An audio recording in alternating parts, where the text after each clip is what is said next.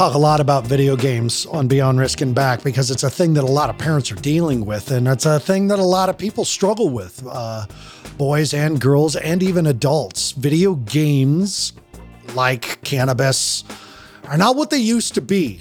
I'm a product of the Atari Pong age, and I fell out. I was just never that good at them. So, but I do remember going to arcades and spending my allowance and having that time and fun with friends, watching people live and die by the flashing lights of the arcade. And what it's become is much different because as I was telling my guest, all of my private clients right now are boys who struggle with video games. And when I say struggle, I mean they haven't been to school in 6 months. That when they're not allowed to play video games, they kick a hole in the wall. They're the screaming and the crying and the threatening behavior towards the adults, and you stealing credit cards to buy booster packs so they can resell character, and it's out of control. But my guest today I met over on Podmatch, which you've heard me talk a lot about. They're not a sponsor. I just love being over there. And he is, first and foremost, he's a dad. Jed Schaefer plays video games with his kids. He loves video games. Let's talk to someone who uses it as a strategy of connection in his own home and figure out what he knows about avoiding the struggles and confronting the struggles and finding balance with video games. Welcome to Beyond Risk and Back. I'm your host, Aaron Huey. My guest today is Jed Schaefer. Jed, thank you for being on the show. Thank you for having me. It's a delight to be here. Even though it's a very serious topic, it's a very important topic. I think that gamer parents and non-gamer parents alike kind of have a blind spot to. So I think it's really good to bring a light. I think this podcast serves a really good purpose, bringing a light to that. You have a podcast as well. Yes, I do. It's called the Gamer Parent Strategy Guide. Its entire purpose is that it's discussing the intersection between gaming and parenting and how it's kind of it's really an uncharted territory. The late Gen X, early millennial generation is really the first generation of people that grew up with video games, that started playing video games as a kid and have grown up through the evolution of the entertainment of that field of entertainment. And now we're having, we've already got kids or we're having kids, and our parents didn't know what to do. They didn't grow up with video games. So we're making up the rules as we go along. And Gamer Parent Strategy Guide is kind of my way of saying, I got kids. I'm a gamer. I've been a gamer for 40 years. Here's my experiences. Here's my thoughts. Hopefully it helps somebody. So let's talk about how it begun, who you are, how you got to where you are. On your bio, you're very transparent about your struggles with mental health, your children, and some of the physical and mental issues that you are dealing with as a parent. So let's set the stage for these parents on Jed Schaefer. How did you end up where you are, and who are you? Well, I'm a father of 3 boys. I'm married 18 years, together 20. The 3 boys, I have twin boy. The older 2 are twins. They're 15 years old. The youngest is 9. They're all gamers. The oldest twin, he would want me to mention that he's older by 7 minutes because it drives his twin brother insane. So even though he's not listening at the moment, he'll love me saying that. He was born with a lot of special needs. He was born with a condition called Goldenhar syndrome, which is a craniofacial chromosomal issue, causes cleft lip and palate, causes some dental issues. There's a whole grab bag of symptoms that it can come with. He is, I want to say, he's moderately profoundly deaf in both ears. In different ways. He's mostly blind in one eye, but he has full faculties. He's full, he goes to high school. He's a regular boy, but he also has ADHD. He has clinical depression. And that clinical depression has really manifested itself, especially over the COVID lockdown that really, really asserted itself in bad ways. He became very dependent on video games. He was hiding in them. He was spending 8, 10, 12 hours playing when school was out and we couldn't go anywhere, couldn't do anything. And then things took an even bigger leap forward into negative earlier this year, back in January. I had a nephew. He was in his mid-late 20s, and he had struggled with mental health, and he lost that struggle and took his own life. This was back January 20th, give or take. And 27 and 15 aren't immediate neighbors as far as age and maturity, but it's close enough. It's close enough that there's at 27, you're still young enough at heart. And he was very young at heart. He was a gamer. He was a nerd. He might as well have still been 17 for all his pursuits and interests. So my boys really looked up to him like a big brother. And that loss really knocked the chocks right out of him. It's a black cloud that still kind of hangs over our family in different ways. Suicide it's a hard thing to understand. Even if you know the cause, you never understand it. We don't know why he did it. He didn't leave a note. He didn't leave anything behind. It was just, he was alive one day and dead the next. Wow. And the oldest boy, like I said, of mine, that really threw him for a loop, because I don't know. I don't want to say it like confirmed the darkness, but it showed him, I guess it really showed him the depths of depression. And we talked after that a lot. We found out that he had been having suicidal thoughts, which really threw us for a loop. And we have spent this year kind of fighting, I don't want to say fighting, but struggling with him to get him into therapy, to recognize that he has a problem. He's just now started going to therapy in the past couple of weeks after finally finding a therapist that he connected with. So hopefully that's leading to good things. But that's kind of who I am as a family man. As for gamer, I've been a gamer for, like I said, 40 years. First system was the Intellivision. That tells you how far back I go. Yeah. And I've been a gamer ever since. And as I've gotten older and podcasting has become big, and I started to realize that being a gamer and being a parent is just, like I said before, is a kind of an awkward intersection. Having kids who are gamers is different. So that's where the idea for the podcast came to be, of it's this intersection that never gets talked about anywhere. And if video games are brought up in the mainstream media, 9 times out of 10, they're being blamed for something. It's negative, without a doubt. And I want to make sure that on this episode that's not our goal here. We've talked on my show enough about this dark side, the studies that the military has done with which parts of the brain are stimulated with real violence and video game violence, and that research is out there. And there's the very real human experience as parents. My son played video games, a lot of video games. He managed them very well. And in the past 20 years, I've worked with thousands of kids who have played video games and managed them really well. In the same way that I know people who smoke cannabis and manage life really well.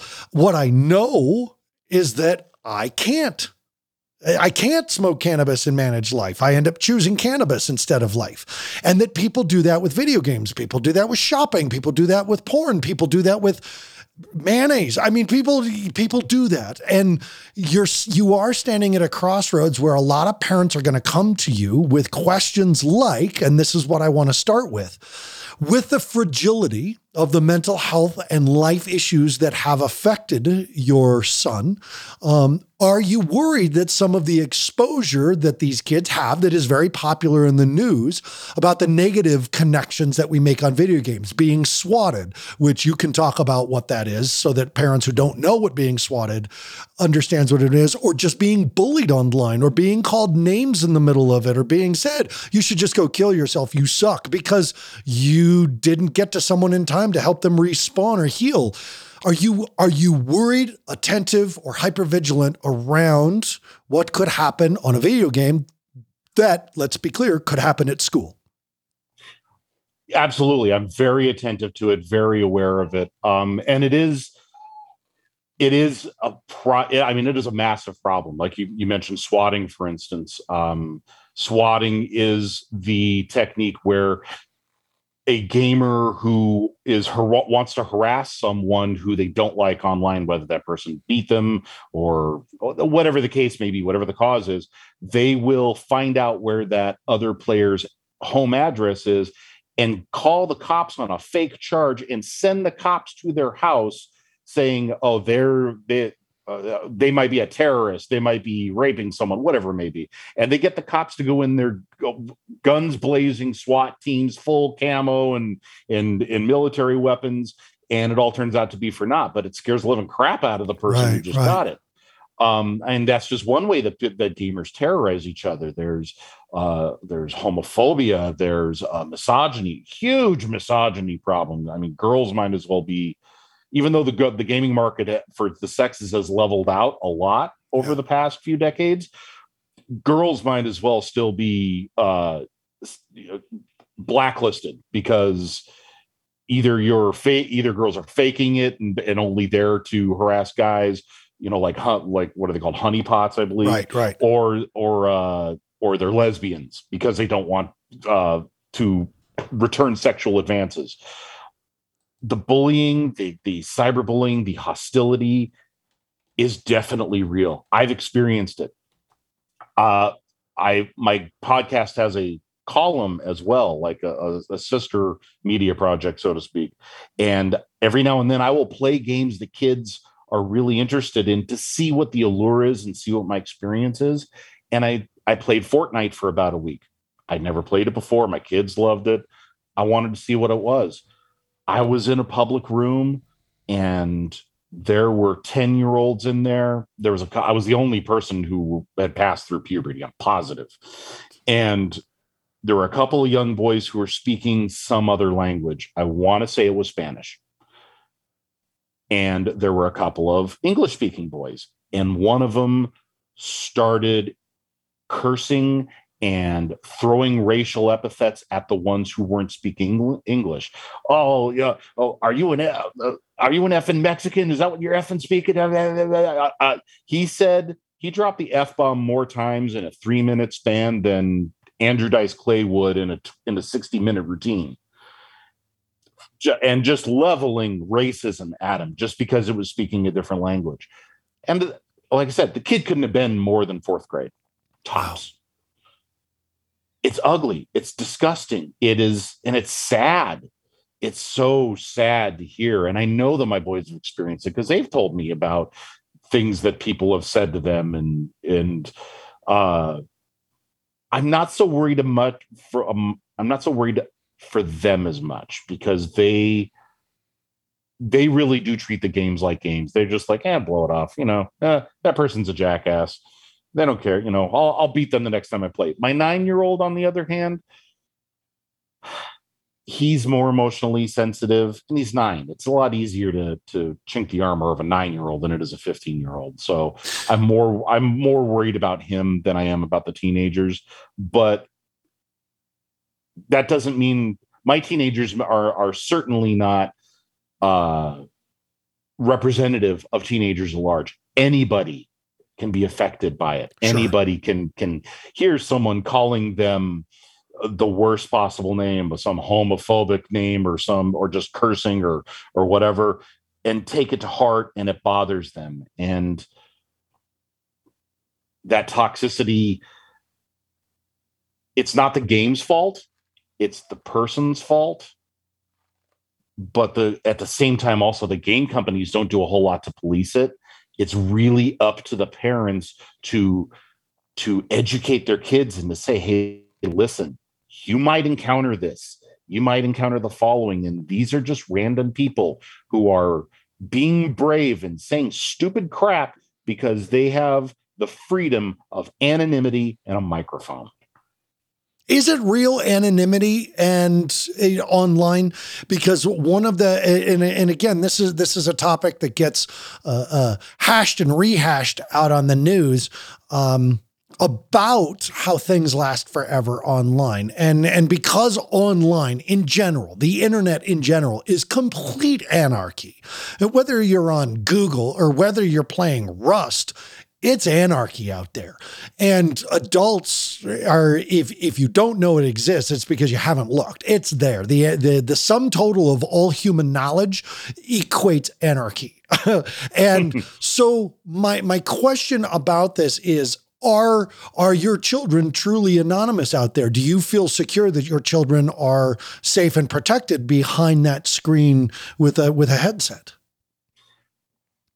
I can't say that I trust that they are completely anonymous. I think it would be naive to say that they are completely, because, like you said, on the internet, everything lives forever. Even if you manage to delete everything off of your Twitter page, the Internet Archive exists, and everything's been archived there. So, yeah, someone could be recording what you say and then upload it to YouTube, and it's going to live there in perpetuity. So, or there's the dark web, which, is impossible to monitor, and there's like anarchy from hell. So, to an extent, yes, I am worried about it. Again, that goes back to parental control and how much you limit your kids on what they do. For instance, both my boys have wanted to become YouTube and Twitch streamers. Yeah. Because they think that it's the gateway to the kind of millions that Ninja financial freedom. Just start twitching, Right.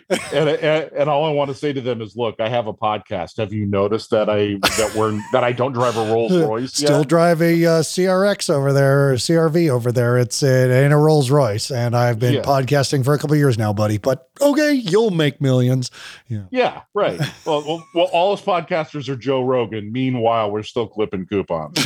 But your Twitch stream is going to be the one that just goes boom. My son had to learn that one the hard way. Like, he invested in the green screen and the sound and the camera and everything like that. And it would, but there was a level of letting him have that experience. So he was like, oh no, wait, that's work too.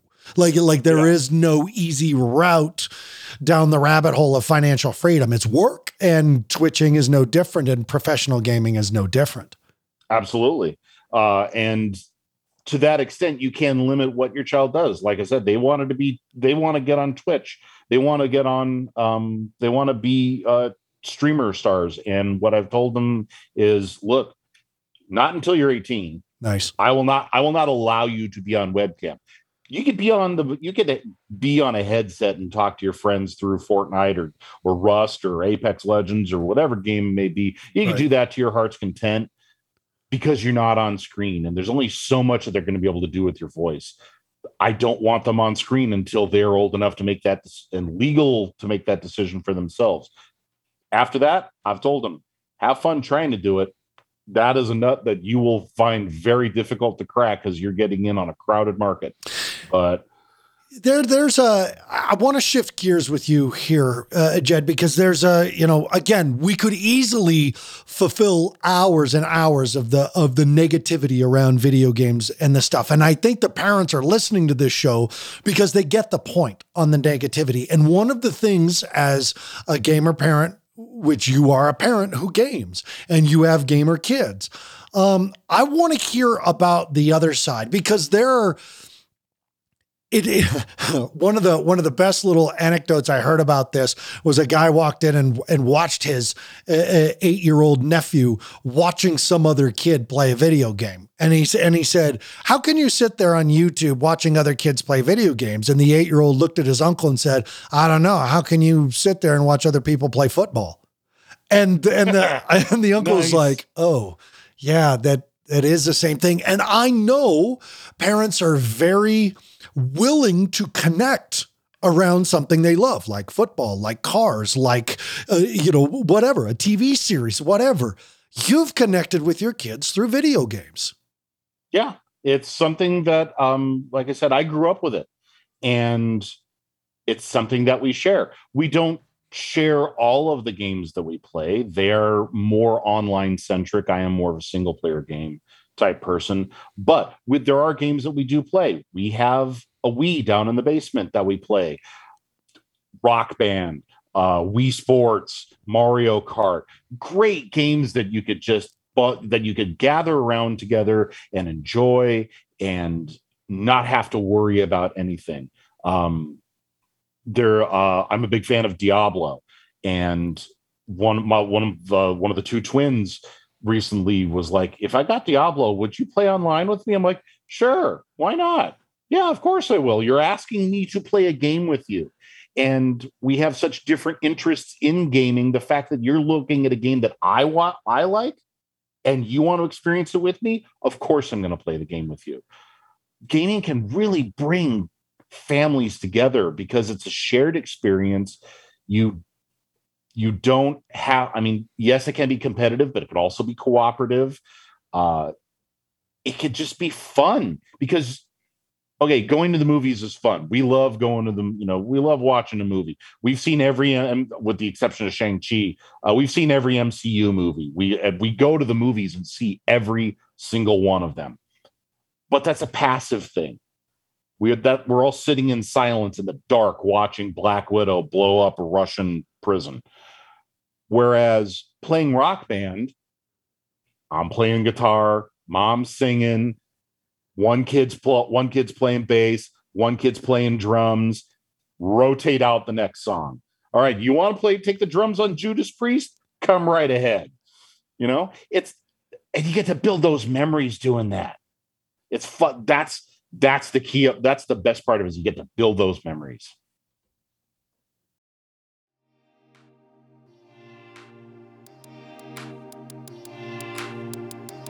I created Brab app because I wanted parents to have access, every parent, to have access to everything I've ever taught parents in the last 20 years.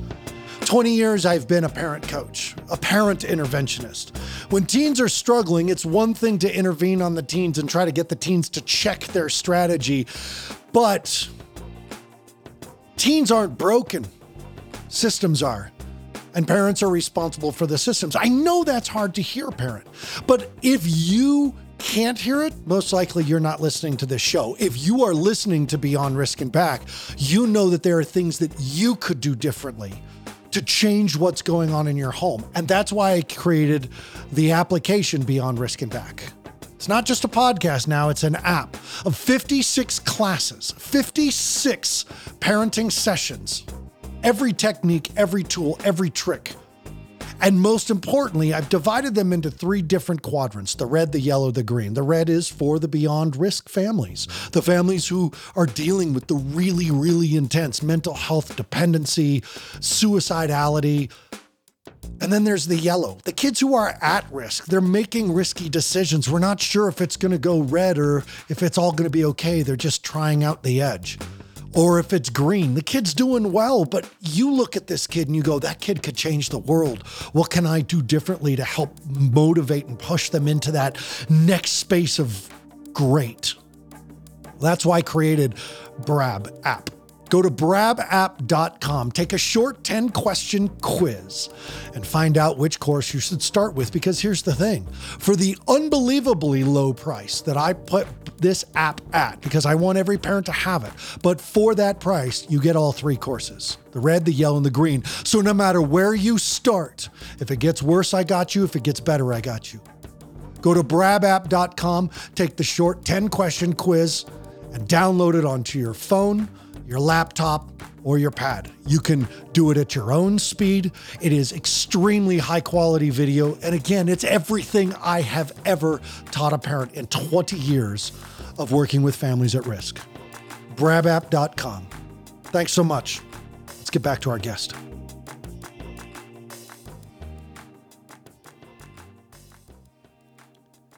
You talked about the passive nature of going to watch a movie, and I 100% agree.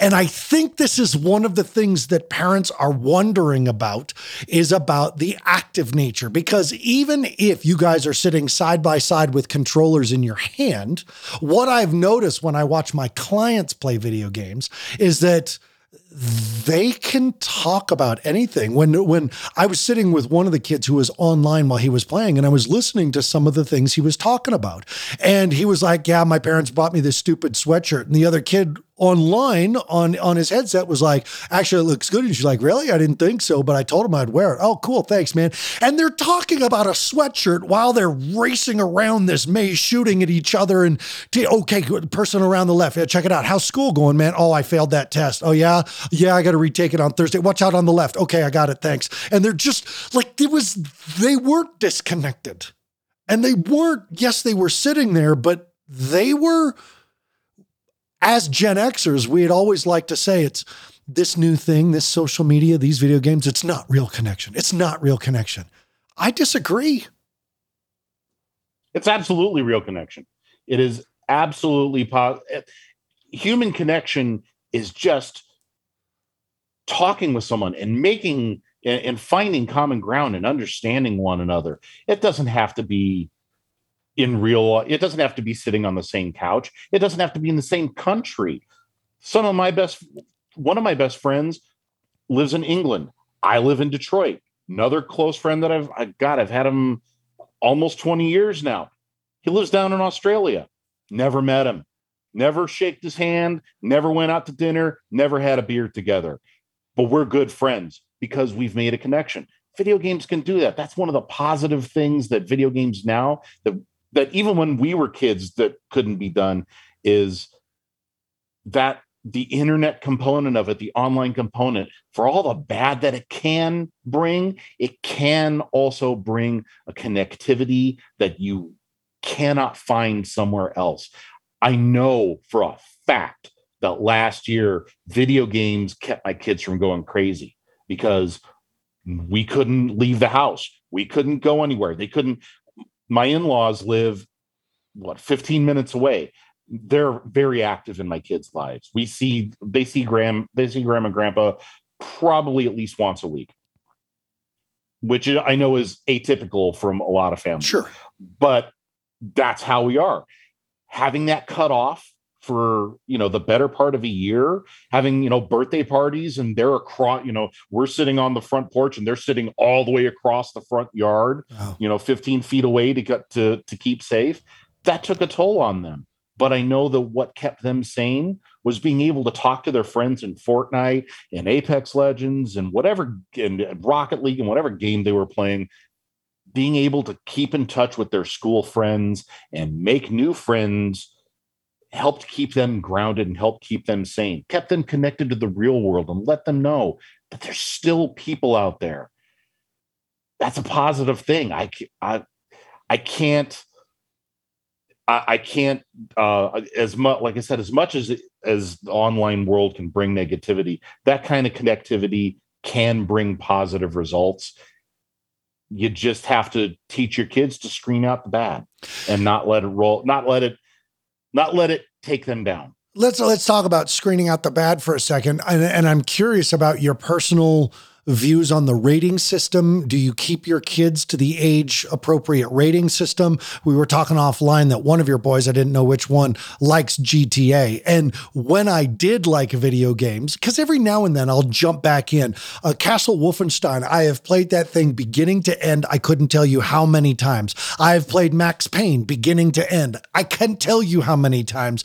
And then I'll fall out and then I'll find another game. And GTA was one of the games that I really liked. I loved the open map concept.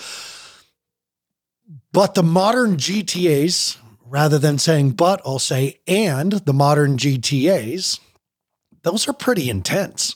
I mean, there's some adult thematic in there.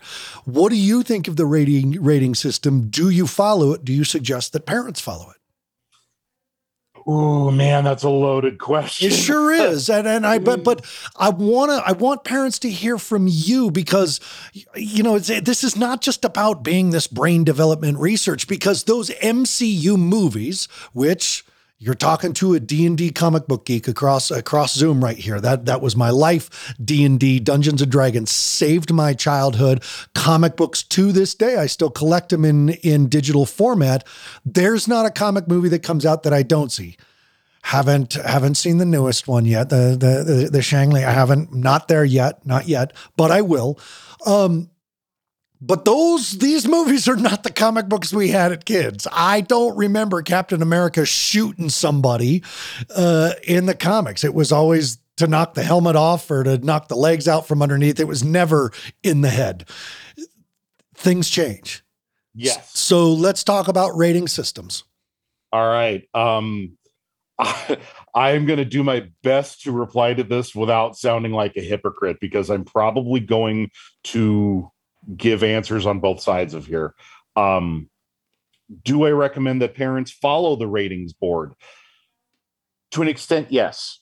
The ratings board can be a useful roadmap if you dig deeper than the rating itself. I think that is the crux of the issue. If you just flip over the back of the case and go, Dishonored is a teen rating. Okay, that's perfectly fine. No, you need to read deeper.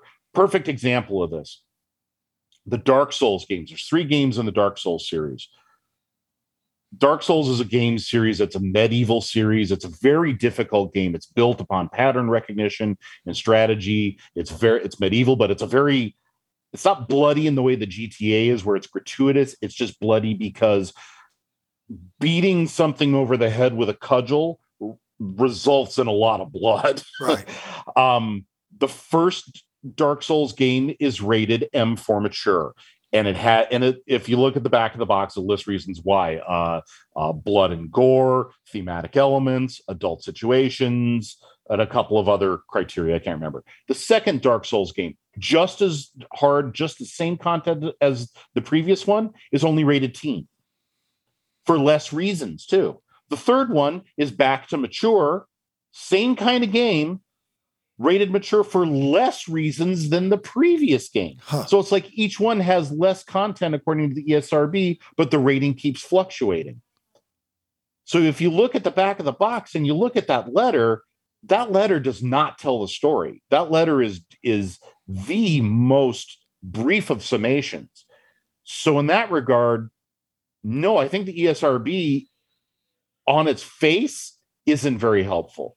It's when you dig deeper and you look at the ratings and if you go to the ESRB website, you plug in any game, whether it's Dark Souls, whether it's Donkey Kong, it will list what the rating is, what the conditions it gives it. Does it have extraordinary violence, sexual content? Do they use tobacco? Do they drink alcohol? Is there swearing? Everything you could possibly think of. But then you go into even further details and it will list the incidents that trigger that. So Metal Gear Solid, Snake has a packet of cigarettes. He doesn't have to use them, but he can use them. So we'll say Metal Gear Solid, character has access to cigarettes. So on and so forth. Character can take headshots, and it will explain whether it's a plot element or play element, what the offending content may be. That is how the ESRB can be useful for parents. It just takes a lot more steps and a lot more research than it does going into GameStop, grabbing the game and flipping it over. If you rely on that, I don't think the ESRB is useful. Because those letter grades are they're worse than the MPAA's grades, which are, as nebulous as humanly possible. Like the King's Speech has an R rating for using the F word. So does Friday the 13th. One of these things is not like the other. One of these things just doesn't belong. So ESRB is the same thing. You got to take the rating with a grain of salt. Do your due diligence. Now, as to your question, do I use the ESRB? Do I follow the ratings? I have set all 3 of my kids up with sub accounts. So I have a master account on my PlayStation console, and I created a Nintendo account, even though I don't have one, and I made them create accounts as sub accounts. So that gives me parental access to control what their content is. So on Sony's, it's actually, I should backtrack. On Xbox is the best one for it because Xboxes, the ages match the ESRB 1-to-1. Got it. So E10, you have to be 10 to play E10 to play games that are rated E10. To play teen, you have to be 13. So they don't. It doesn't let you unlock the game. Yeah, Wow. they are. You put that game in, and the console just stares back at you cross-eyed and goes, "No, I can't do that. Sorry, man." Sony's is a little bit more nebulous, unfortunately. Their age ratings, like I remember when they were about 10, one of my twins managed to play the Tomb Raider reboot on my PlayStation, and that's rated teen. It's bloody, it's violent, suggestive. Yeah, it's suggestive. Not so much as the old ones, but Lara is in a skin-tight white tank top. She always has been. Lara Croft, the character, has always been that scantily dressed comparatively to the other heroes. Apparently, she doesn't need armor when she gets shot, but the others do. But yeah, and excuse me, and she's also put in some suggestive situations. Right. There's some implication of possible sexual violence. It doesn't pan out, but he managed to play that because Sony's system is just a little bit more awkward. I can't quite explain how. I don't know where the numbers fall, but it still does block out games at a certain age. Okay. Nintendo's is, I believe, more along the lines of Microsoft. So it is more age to age. E10 equals must be 10. Teen must be a teen. So you can set that. You can make your kids have these accounts, and that will help screen them out. And it drives my kids nuts. They're like, "Oh, I want to be able to play that." Sorry, you're not old enough. Right. It wasn't until they got old enough and they graduated above that, whatever that age threshold was, that they could play GTA or Call of Duty. And yeah, at 15, I believe that they're mature enough to handle it. They're, that. If they weren't mature enough, I would have stopped them. And you should be able to tell. That's another part of parenting is you got to know your kids. You got to be able to look at them and go, okay, can he tell the difference? Can he handle the idea of being a Green Beret and shooting down terrorists? Can he handle the idea of GTA and the anarchy that game entails? Yeah, I have something that's come up, especially while we were talking about the rating system, where Dark Souls, had 3 extremely similar games and 3 different ratings for the games as they came out. It kind of sparked something in me that I want us to discuss as we start to move around the end of the episode here, because a tactic like that, where it's rated mature and then rated teen and then rated back to mature. That sounds like a pretty intelligent, devious marketing tactic or business tactic to recruit more players and to then limit, because the limiter is always more attractive. Oh, we made it, teen last year, but it's mature again. And all those teens are going to want to buy it. And it's adults who did that, not kids. It's adults who design these games and package these games and market these games and sell these games. And it's adults who buy these games for their children and then are angry that the children get addicted to it. I get the sense from you that your expectation that the adults are taking responsibility for these games, and how you practice it at home is a little bit higher. So if you have a parent who has been letting the kid make the choices about what games and just buying games for a birthday, which I did, I would go to my son. He would 15, 13, 16 years old. What game do you, he knew every birthday, every Christmas, I got him a new game. He got to pick the games. I didn't play him. I didn't check him. I would go sit next to him and watch him play at times. But like I said, he handled it well. He loved the first person shooters.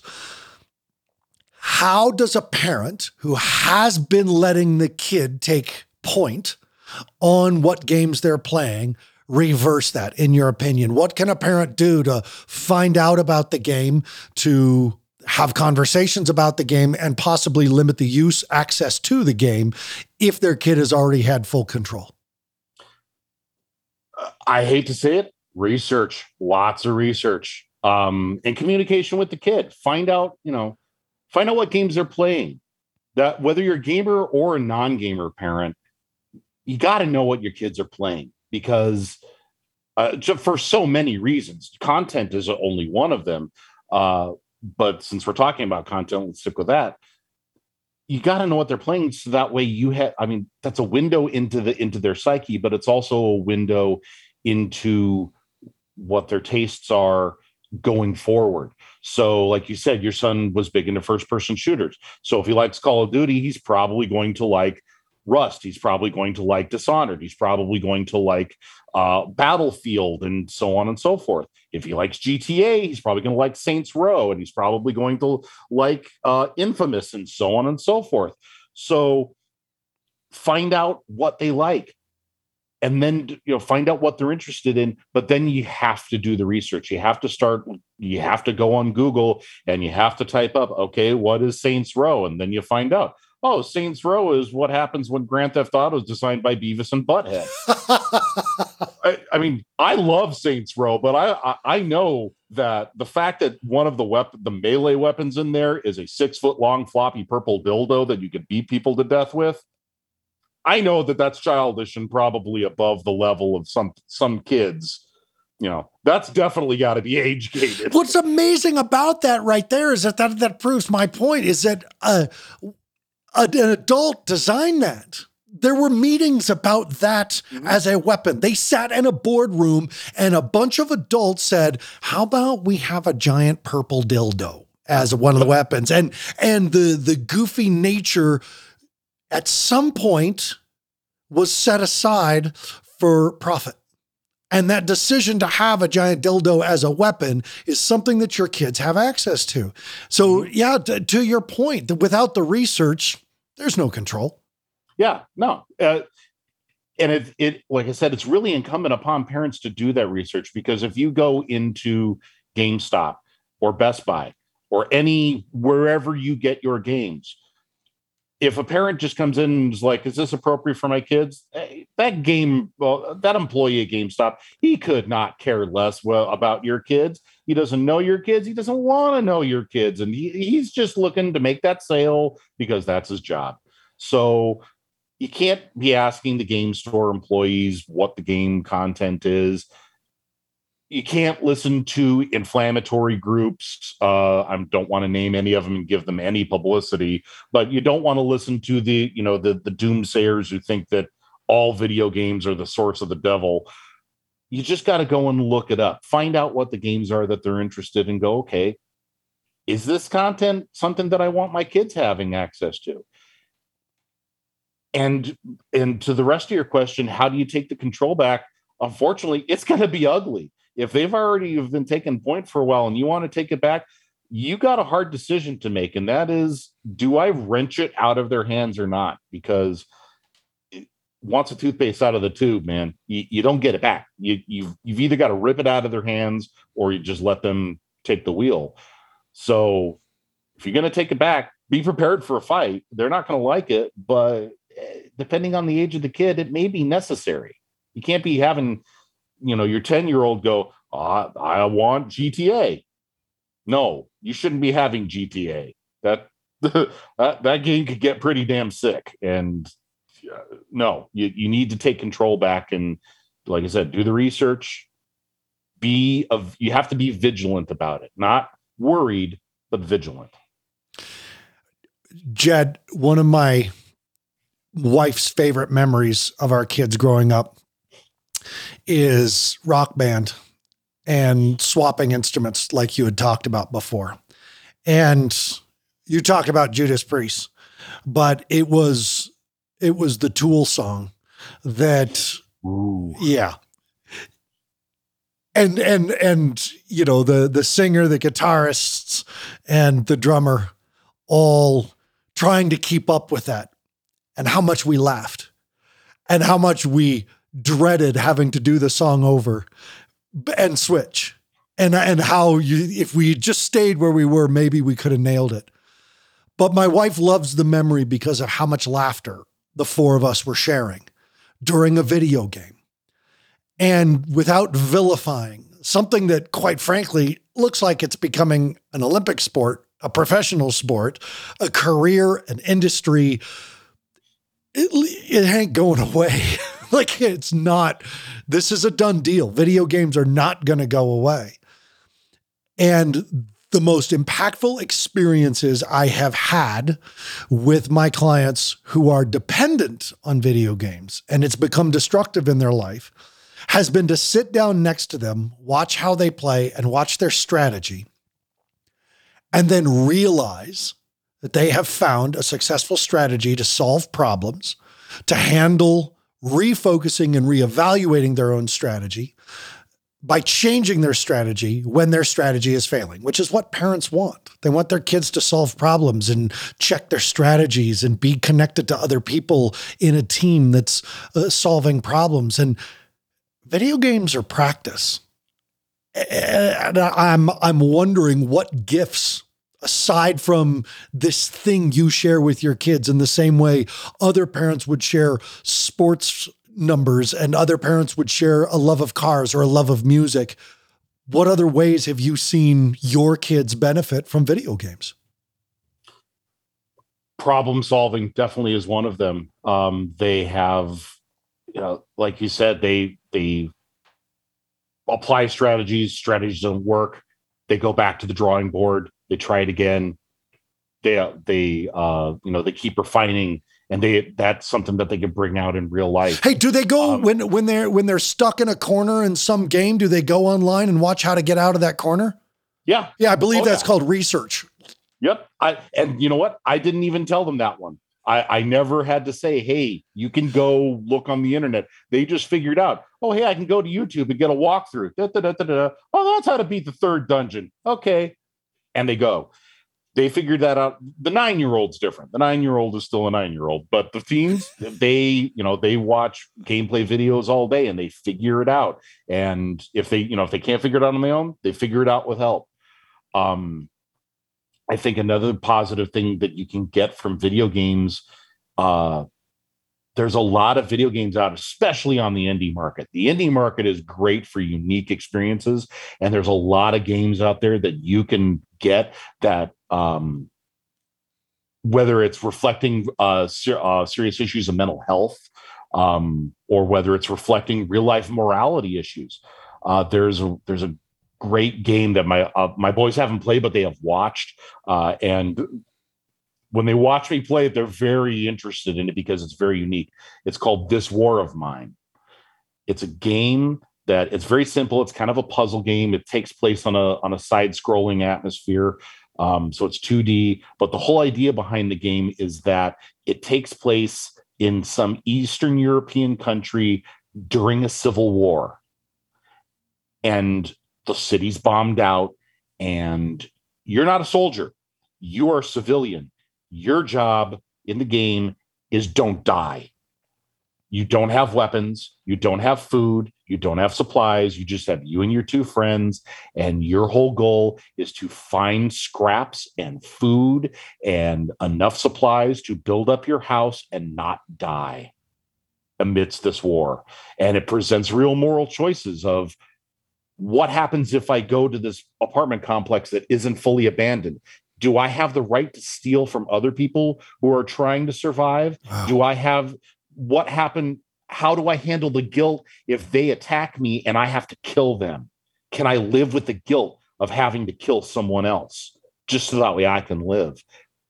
Presenting interesting moral quandaries. They watch this and, it's not their kind of game, but they still watch it and they absorb it and they can learn.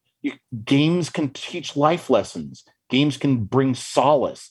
I know that the games that they played in the wake of my nephew's suicide earlier this year. I know that helped them get through that because it was a way to focus energy on something else. And, their young brains aren't fully developed. They don't know how to process grief. And grief itself is a complicated issue.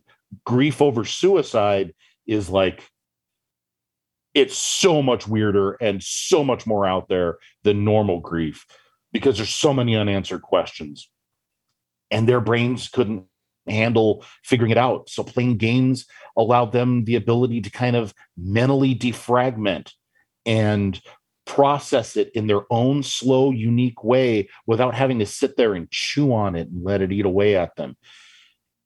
Video games can do a lot of wondrous things for, like I said earlier, it helped keep them sane during the epidemic. Games can bring so much positivity. If I don't want to say if you let them, but not everything about gaming is bad. Most of gaming isn't bad. The bad is completely outweighed by the good. It's always the bad is just noisier is the issue. How do parents find you? How do they find your podcast or anything else you've got for them? My podcast is available on all of the major platforms: Google, Apple, Spotify. It's just coming to Amazon this week, YouTube this week. It's making its debut. Stitcher, it's making its debut this week. It's called the Gamer Parent Strategy Guide.